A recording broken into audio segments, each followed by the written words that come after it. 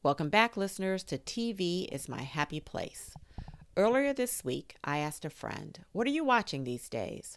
Her response of absolutely nothing caused this TV enthusiast's brain to short circuit for a second. Thankfully, I didn't audibly gasp. Regaining my composure, I asked her why, to which she responded, "There are just too many options."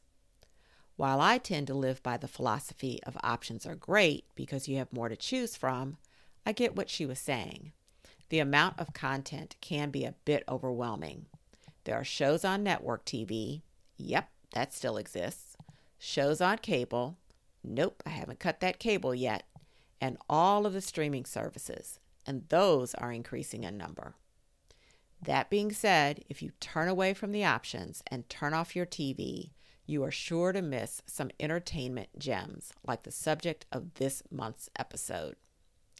Amber Brown, based on Paula Danziger's book by the same title, is a delightful coming-of-age production. The cast includes some familiar faces from other shows.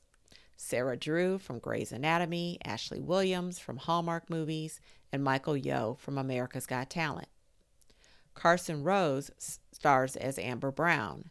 She was unfamiliar to me, but I'll be on the lookout for her because I think she could have a long career if she wants it. What do I like about the show? It deals with some of the challenges of a new middle schooler and some of the realities of many families these days. For example, it can be a bit rough when you're no longer considered the upperclassman in your school.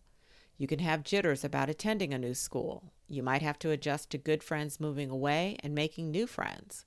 You experience changes in family dynamics, blended families, mixed-race families, extended families, and loss. You yearn to make more decisions on your own, yet you still have to abide by adults' rules. And all of this is portrayed with laughter and heart by a great cast supported by talented writers and crew. It's a show multiple generations can enjoy together without cringing. I'm telling you, we need more shows like this. Sadly, I just found out this is going to be a one season and done, so I encourage you to go to Apple TV and binge this series before it's unavailable.